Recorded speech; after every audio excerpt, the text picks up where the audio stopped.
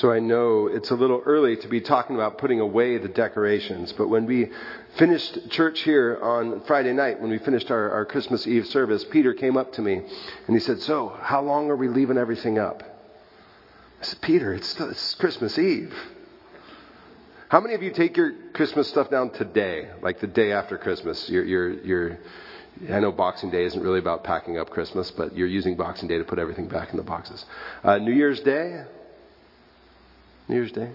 Epiphany, my people.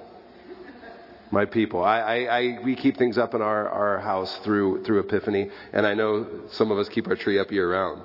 I've heard the story. It's a great one. The week between Christmas and New Year's is usually one of my favorite weeks of the year. It's the week where it's generally acceptable just to be. Just to kind of, we spend all this energy getting ready for Christmas and excited for Christmas. And then I feel like the week between Christmas and New Year's is that week where we just kind of say, "Oh, isn't God good? Oh, we've gotten through it." Oh, it was a great week, and now it's time to kind of look back on the year and to prepare on the new year that's coming. But over the last couple of years, at least for me, it's felt a little bit like the years just kind of roll from one into the next.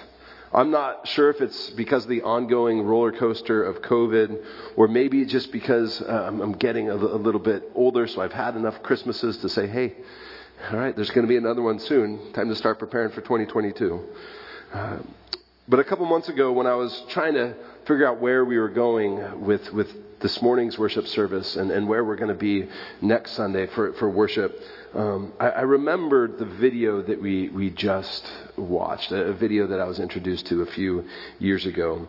And there's a line in it that kind of, at least to me, captures what I think of when I think of the lasting impact of Christmas. Right as the man is holding the nativity ornament in the car, he says, "The baby is still the Savior, and the Savior is still a gift held out to a world still looking for joy, an earth still waiting for peace, and the peaceful still waiting in wonder of the God who gave his Son, and the Son who gave his life to add us to his family, and one day welcome us home."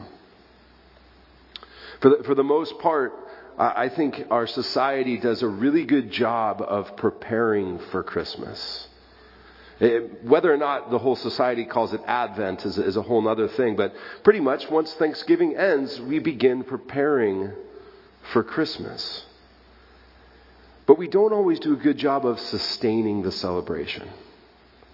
Of remembering, say, you know what, we got to recognize that Christmas impacts what we do throughout the year. The Christmas story and the Easter story, right? They define who we are. They define what we believe about God and how much God loves us.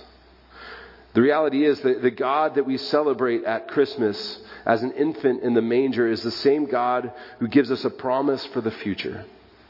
And that promise should guide how we live each and every day in the present. So it's kind of fitting on the last Sunday of the year that we're looking at a passage out of the last book of the Bible. Whenever I talk about Revelation, whether it's in church on a Sunday or maybe in a Bible study or somewhere else, I always mention that John Calvin, who many consider to be the father of Presbyterianism, preached through the entirety of the Bible multiple times, except for Revelation. And when he got to Revelation, he was asked, people said, well, why didn't you ever preach on it? And he said, the study of Revelation, it either finds a man mad or leaves him that way. It is a confusing book. If you just kind of read it out of context and just kind of read it from start to finishing, it is. Don't read it before bed. It'll keep you up. It'll make you think, what in the world is happening? But if you get through the intensity and the admitted odd parts of the book, there are some beautiful truths about God and about God's commitment to humankind. One of the mistakes that we often make about Revelation has to do with the genre that we kind of put it into. The Bible is made up of a few different types of literary genres. There's poetry, there's prose, there's history, there's metaphors and analogies. When we read the epistles that come right before Revelation, we rightly read them as they're written as letters. And then when we see that John opens Revelation with a letter to 7 churches, we automatically think, oh, this is a letter. This is a letter because it's going to 7 churches, so it must fit in the same genre of the books that come right before it. But Revelation doesn't quite look like the other genres or the other letters. It really mimics apocalyptic writing or prophetic writings from the Old Testament. And it includes all kinds of symbolism, all kinds of imagery. It's intentionally mystical and kind of cryptic. So when we get to chapter 21, John has already given instructions to the 7 churches. Described some brutal battles that are going to happen upon Christ's return. And then he describes this new Jerusalem.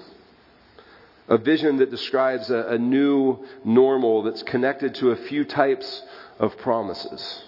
2 of which I think we're reminded of during Christmas. The new normal John describes as something we haven't completely experienced yet.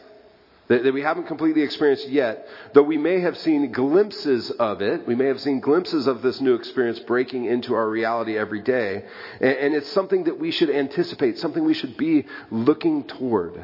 It's the place where the heavenly realm and the earthly realm come together and they collide. It's what we see in the manger. Or it's what we look for when we celebrate Christmas. Now, our job is to allow that reality, the heaven and the earthly realm colliding, to allow that reality to shape how we live each and every day. How we prepare for the immediate future and how we approach the present. A lot of times when people talk about Revelation, they expect the final scene of Scripture to match the picture of heaven that's often created in popular culture.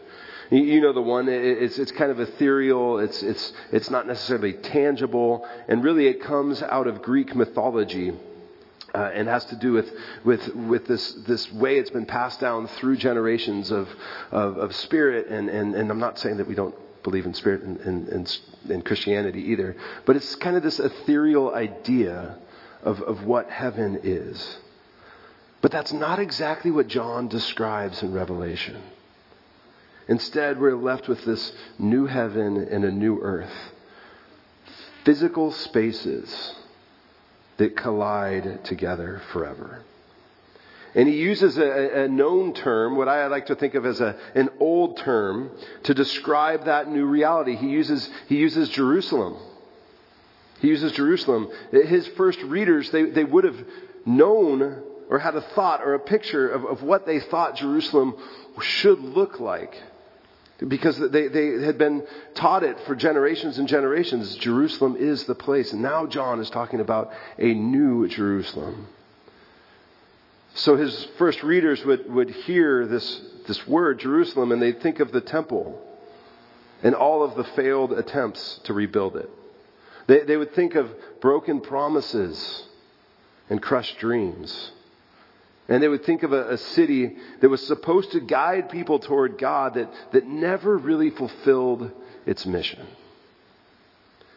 But in the end, John writes, that holy city does in fact live up to its purpose. Just not in the way that anybody expected it to. The promise of a new reality, it's shaped by 2 images.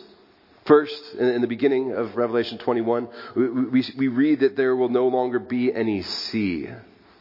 Now remember, I talked about this kind of being a different type of genre, right? So there's the letter genre, it's a letter, and it's also apocalyptic or a metaphor genre. Well, in a lot of Hebrew poetry, the sea was an image for darkness. The sea was an image for scary things and things like that. The sea represented either a dark fourth or some sort of mystery. And so here we're saying, hey, in this new reality, that threat is gone. So first, he uses a sea to talk about it. And then the second image is relational. The new Jerusalem is introduced as a bride beautifully dressed for her husband. It's a picture of intimacy. Like walking into the most amazing home that you can think of.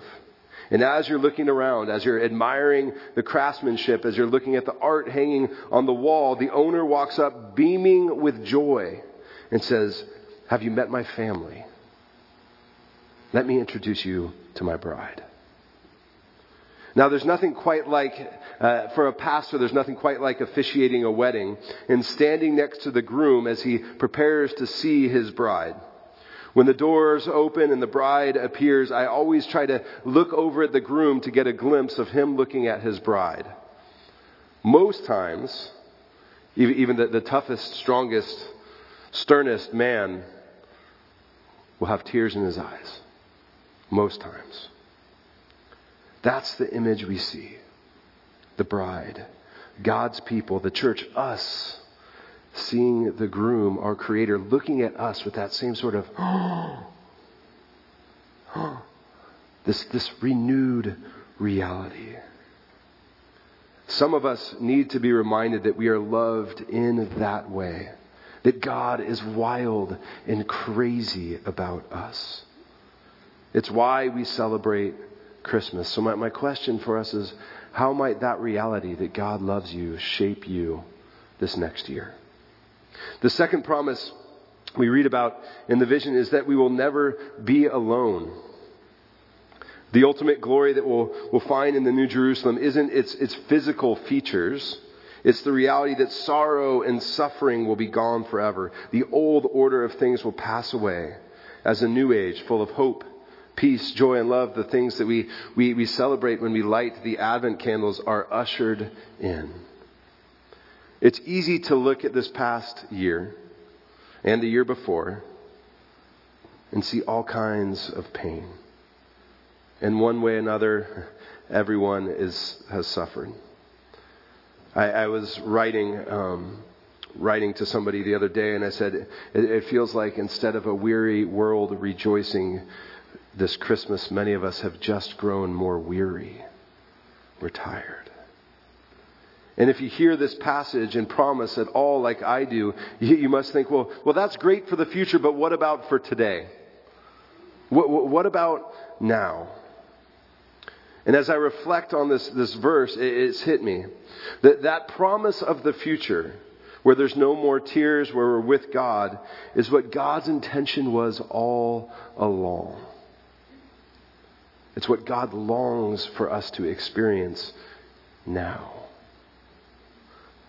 So as we think through the year that's coming, and as we go through the inevitable pains of this world, because they will come, we can go through them knowing that God longs to be with us, that we are not alone.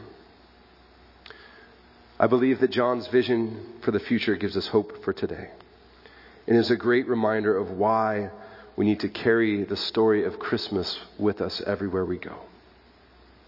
Ultimately, John tells us that we won't suffer because God will dwell with us. What's one of the words that we talk about when we talk about Christmas? Emmanuel, God with us. That God will dwell with us. When John uses this sort of language in Revelation, he's reminding us that we'll experience the same sort of joy, the same sort of exhilaration that those who were looking for as they anticipated that first Christmas.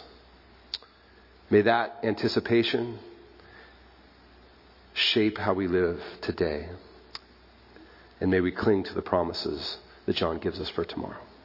Let's pray.